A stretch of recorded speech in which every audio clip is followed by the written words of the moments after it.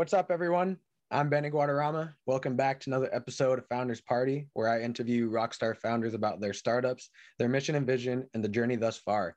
Today, I'm very excited and very happy to be talking to George Wade, who is the co-founder of Zevero. George, how are you doing today? Yeah, very well. Thank you very much. Yeah, nice to be here, Benny.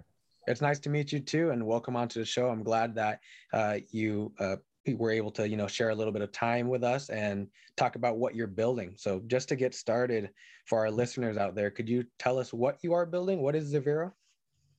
Yeah, of course. So essentially, Zevero is a platform for companies to measure and monitor their carbon emissions. The key goal in all of this as well, the kind of secondary part is to ultimately give them ways to reduce those emissions as well. So it's kind of a boring saying at this point for myself. I've heard it so many times, but what gets measured gets reduced. And that does matter a lot. And ultimately for us, building a platform where users can have and companies can have real access into their carbon emissions we think is pretty fundamental for the next kind of decade or so. Definitely. As larger corporations and as small to medium enterprises start noting and taking recognition of how important that is for not only their operations, but for their customers, for their team, and the society and the environment as a whole is super important. So what would you say, or could you walk me through what the user experience is like? So if a company or a client of yours comes to Zevero, what does that look like for them? Yeah, sure. Well, I'd say just to start with, it starts with quite a bit of education. The calculating a company's emissions is quite tricky.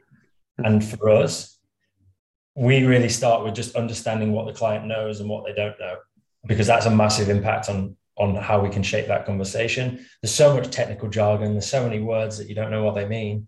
So that's kind of the focus. And then from there, we'd ultimately, if they sign as a client through the platform, onboard them, they'd upload information that they need. We'd have plugins into their kind of account. So let's say we're working with a brewery, then we can plug into their kind of purchases. We can find out the hops that they buy, the wheat, the barley, as well as anything to do with like the transport from their warehouse to their customer's store, or for example, someone's home if it's direct to consumer. But that process looks like a lot of data collection at the beginning, really understanding that business and understanding what things they buy, how they make a product or what they do within their office, and then what happens to that product or that service after it leaves. And that is kind of ultimately how carbon emissions work. But the platform goes through that process of gathering all that information before we can present them with their total emissions, everything they need to know, as well as we'll work with them to build a climate program. So that will be, we'll go, okay, we know that you can reduce this, this, and this, because we've worked with a similar client to you, and this is what the data tells us. So it's all the way from calculating those emissions, understanding that business, mapping and reporting that, as well as the reductions and that continuous monitoring through data flows and integrations within the platform. Right on. So yeah, definitely starting with that education from both sides to figure out so they can figure out how you work for them and how they work, and you figure out how they can work for you. So definitely. And I was reading something that you have on your website that while a lot of companies are realizing it's super important for them to start doing their accounting for carbon emissions, only 1 in 10 companies know their carbon emissions, and 89% of them are measuring that incorrectly. That's wild. It works out. If you kind of do the maths a little bit, I guess it's like 1% of companies are doing it right, and 1% of companies, 1% of companies are doing it right and accurately.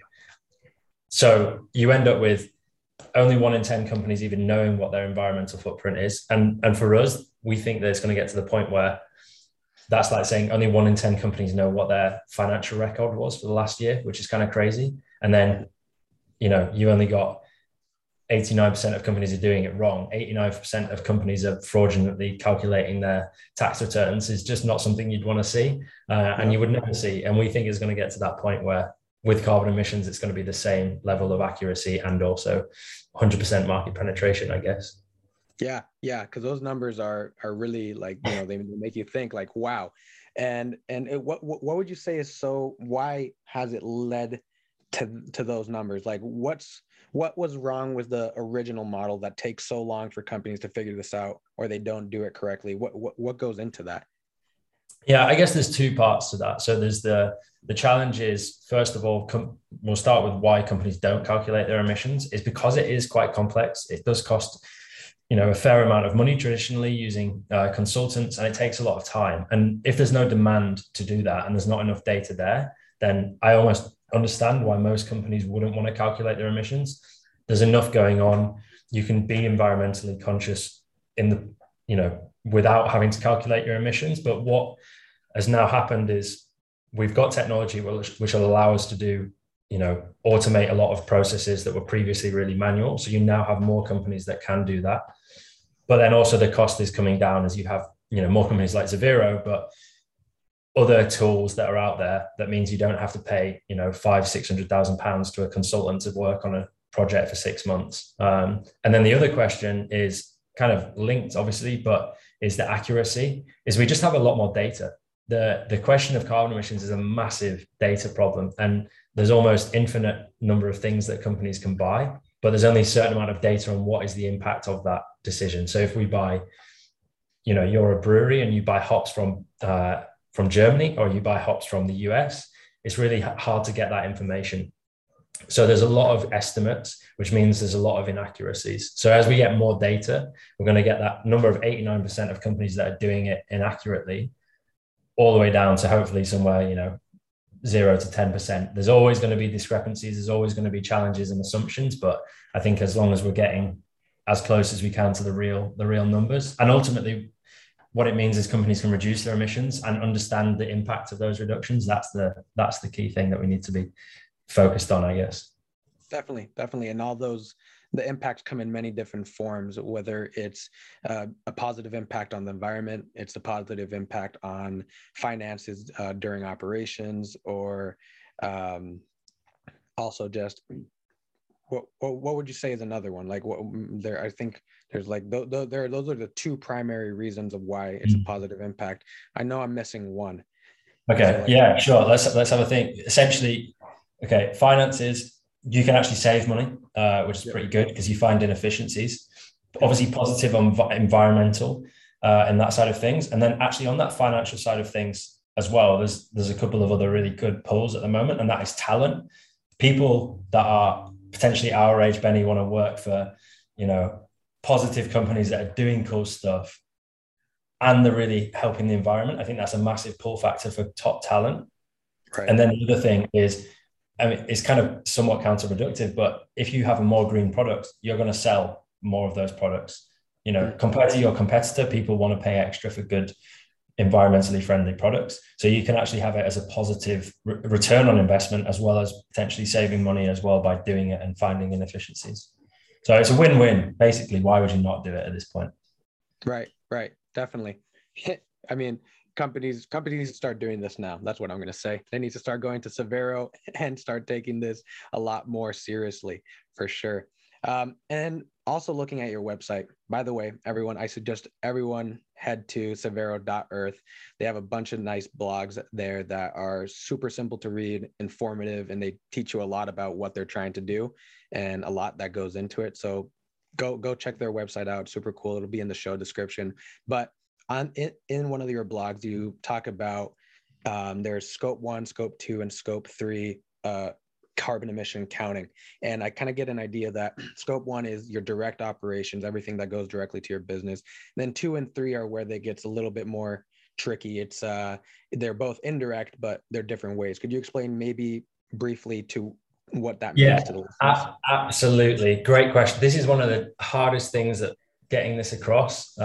We have, and essentially, as you mentioned, scope 1 is direct emissions. So we put it as anything that has an exhaust, essentially, that puts fumes directly into the atmosphere. So if that's a company vehicle, that produces fumes that go directly into the atmosphere, if it's petrol or diesel. And then you also have company gas. So if you burn gas on site, we work with a lot of breweries, it will be gas burnt to heat the system. Scope 2 is practically just electricity. There is also heat and steam, but that one's an easy one. And then scope 3 is quite literally everything else. And the way that it's categorized is kind of in upstream and downstream. So easiest way to think is everything that comes into your business, whether that's how your employees get to work, the business travel, the goods that let's take the example again of a beer, just because it's useful in this case. It's all of the malt, the barley, the water, the cans, the cardboard that comes into making that beer is all your scope 3. Then you have actually the production of the beer is your scope 1 and 2. And then downstream scope 3 will be the delivery from your brewery to your customers, as well as what happens when you put that can of beer or whatever product it is into the bin. Those sorts of emissions, all of that is calculated in that process. But ultimately, it means that scope 3 is massive. It's really hard to calculate. And it accounts for around, let's say, anywhere from like 60 to 90% of your emissions. So the fact that we've almost never been doing scope 3 is kind of not scary necessarily, but companies that don't calculate it are really just taking parts of their business that they want to measure and ignoring the bits that are actually important. So hopefully that summarizes scope 1, 2, 3 a little bit, but don't worry, it's complex. We have a really good blog on it on our website, so maybe check that out for any more information as well. Yep, definitely check it out. But I think you explained it pretty clearly. And you're right. I think companies need to start focusing on the harder parts of solving these issues. I think it's easy, and it definitely, like, you can't blame them, to go strictly for something that's easy to solve and reach, a milestone, and they feel accomplished that way. But it's the harder ones, like you said, like scope 3, that are really making the impact. And so can you tell me a little bit about maybe why you started Zevero? What's the origin story behind your company? Yeah, very much so. So essentially, I was working in a waste circular economy kind of startup, and we were trying to solve the issue of more efficient waste collections and trying to stop people throwing so much in the bin. And if they were throwing it in the bin, making sure it was going in the correct bin or the best bin environmentally. And I realized that that's a really difficult way to make change, because you are dealing with something at the end of a process. And then I started working on projects with universities on calculating their carbon emissions, and kind of all the way through to like regional projects in the UK. And I realized that if companies actually want to take action, it needs to start at the beginning, and that they need to understand their entire carbon footprint rather than just like one small element of that. So I called Ben, who was my best mate at uni. It was his cousin. And I was like, hey, you're working as a carbon consultant. Am I doing this wrong because I don't have the tools and businesses are saying they don't know what to do? Am I doing it wrong? Or is that just the industry? And he said, no, that's the problem. This is what I'm trying to do to fix it. And I said, sounds good. Let's work on it together.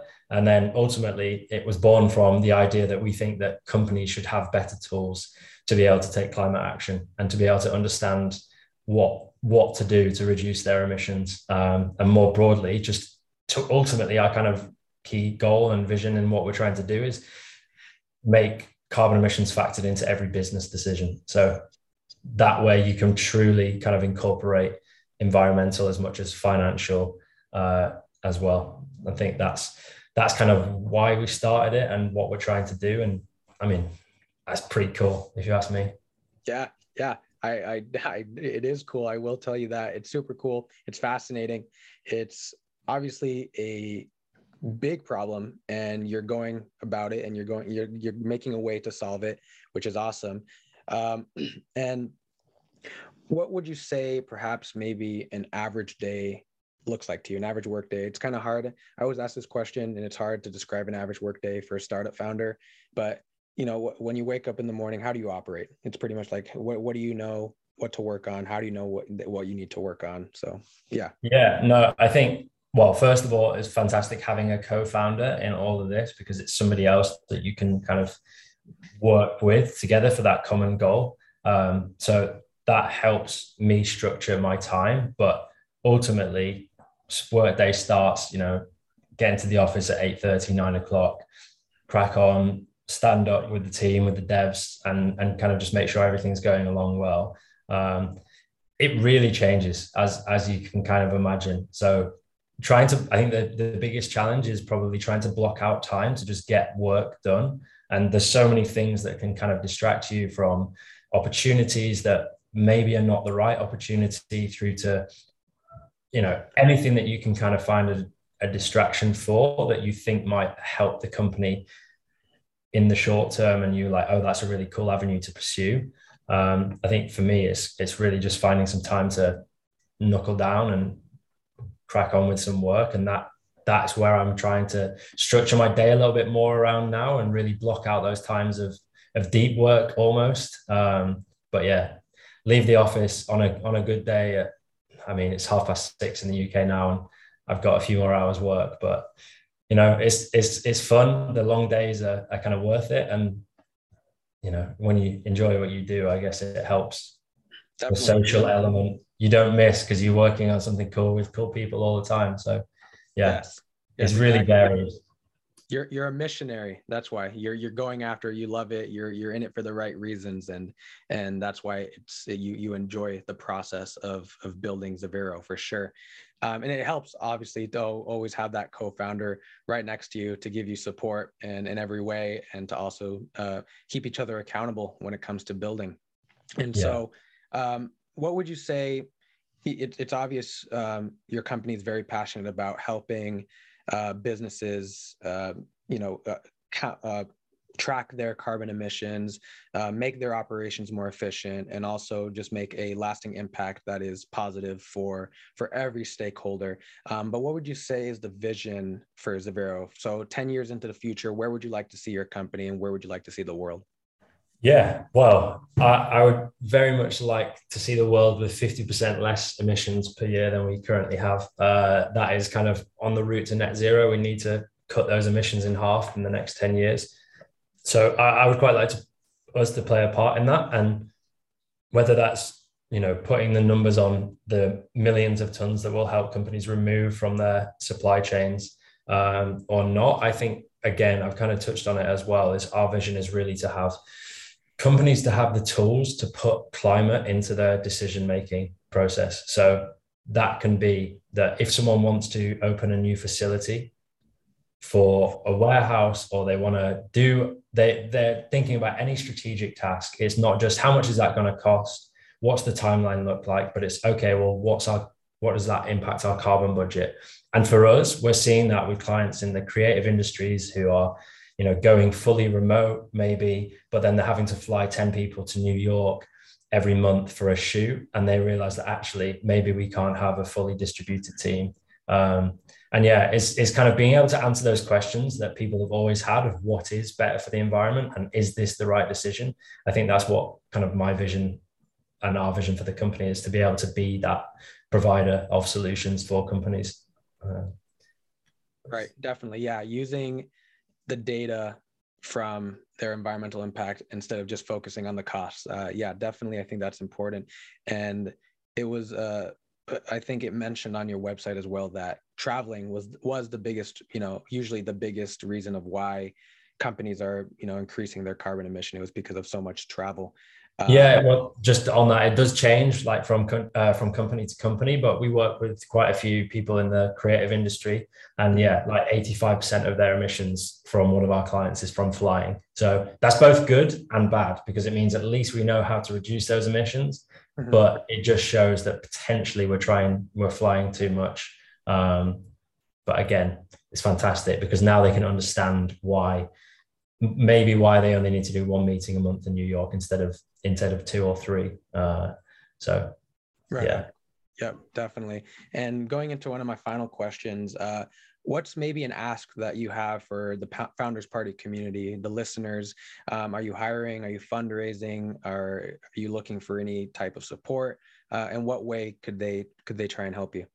Yeah, sure. I mean, as kind of probably anyone that's running a startup, you fundraising and hiring, you're always looking for good people, and we are always hiring for people that are passionate about trying to help solve climate change and really give companies the answer. So especially on the software side of things as well, there's so many opportunities to be able to use code and essentially use the skills that we have for good.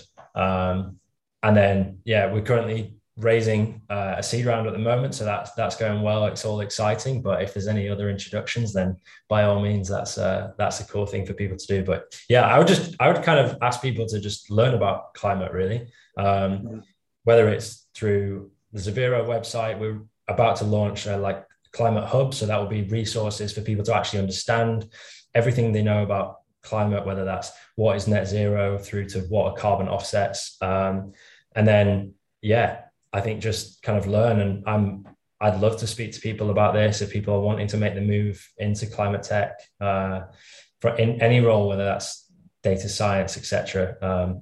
Even if it's just kind of talk about the way where the system is and what we need to do. I think that'd be really cool to have those conversations with people.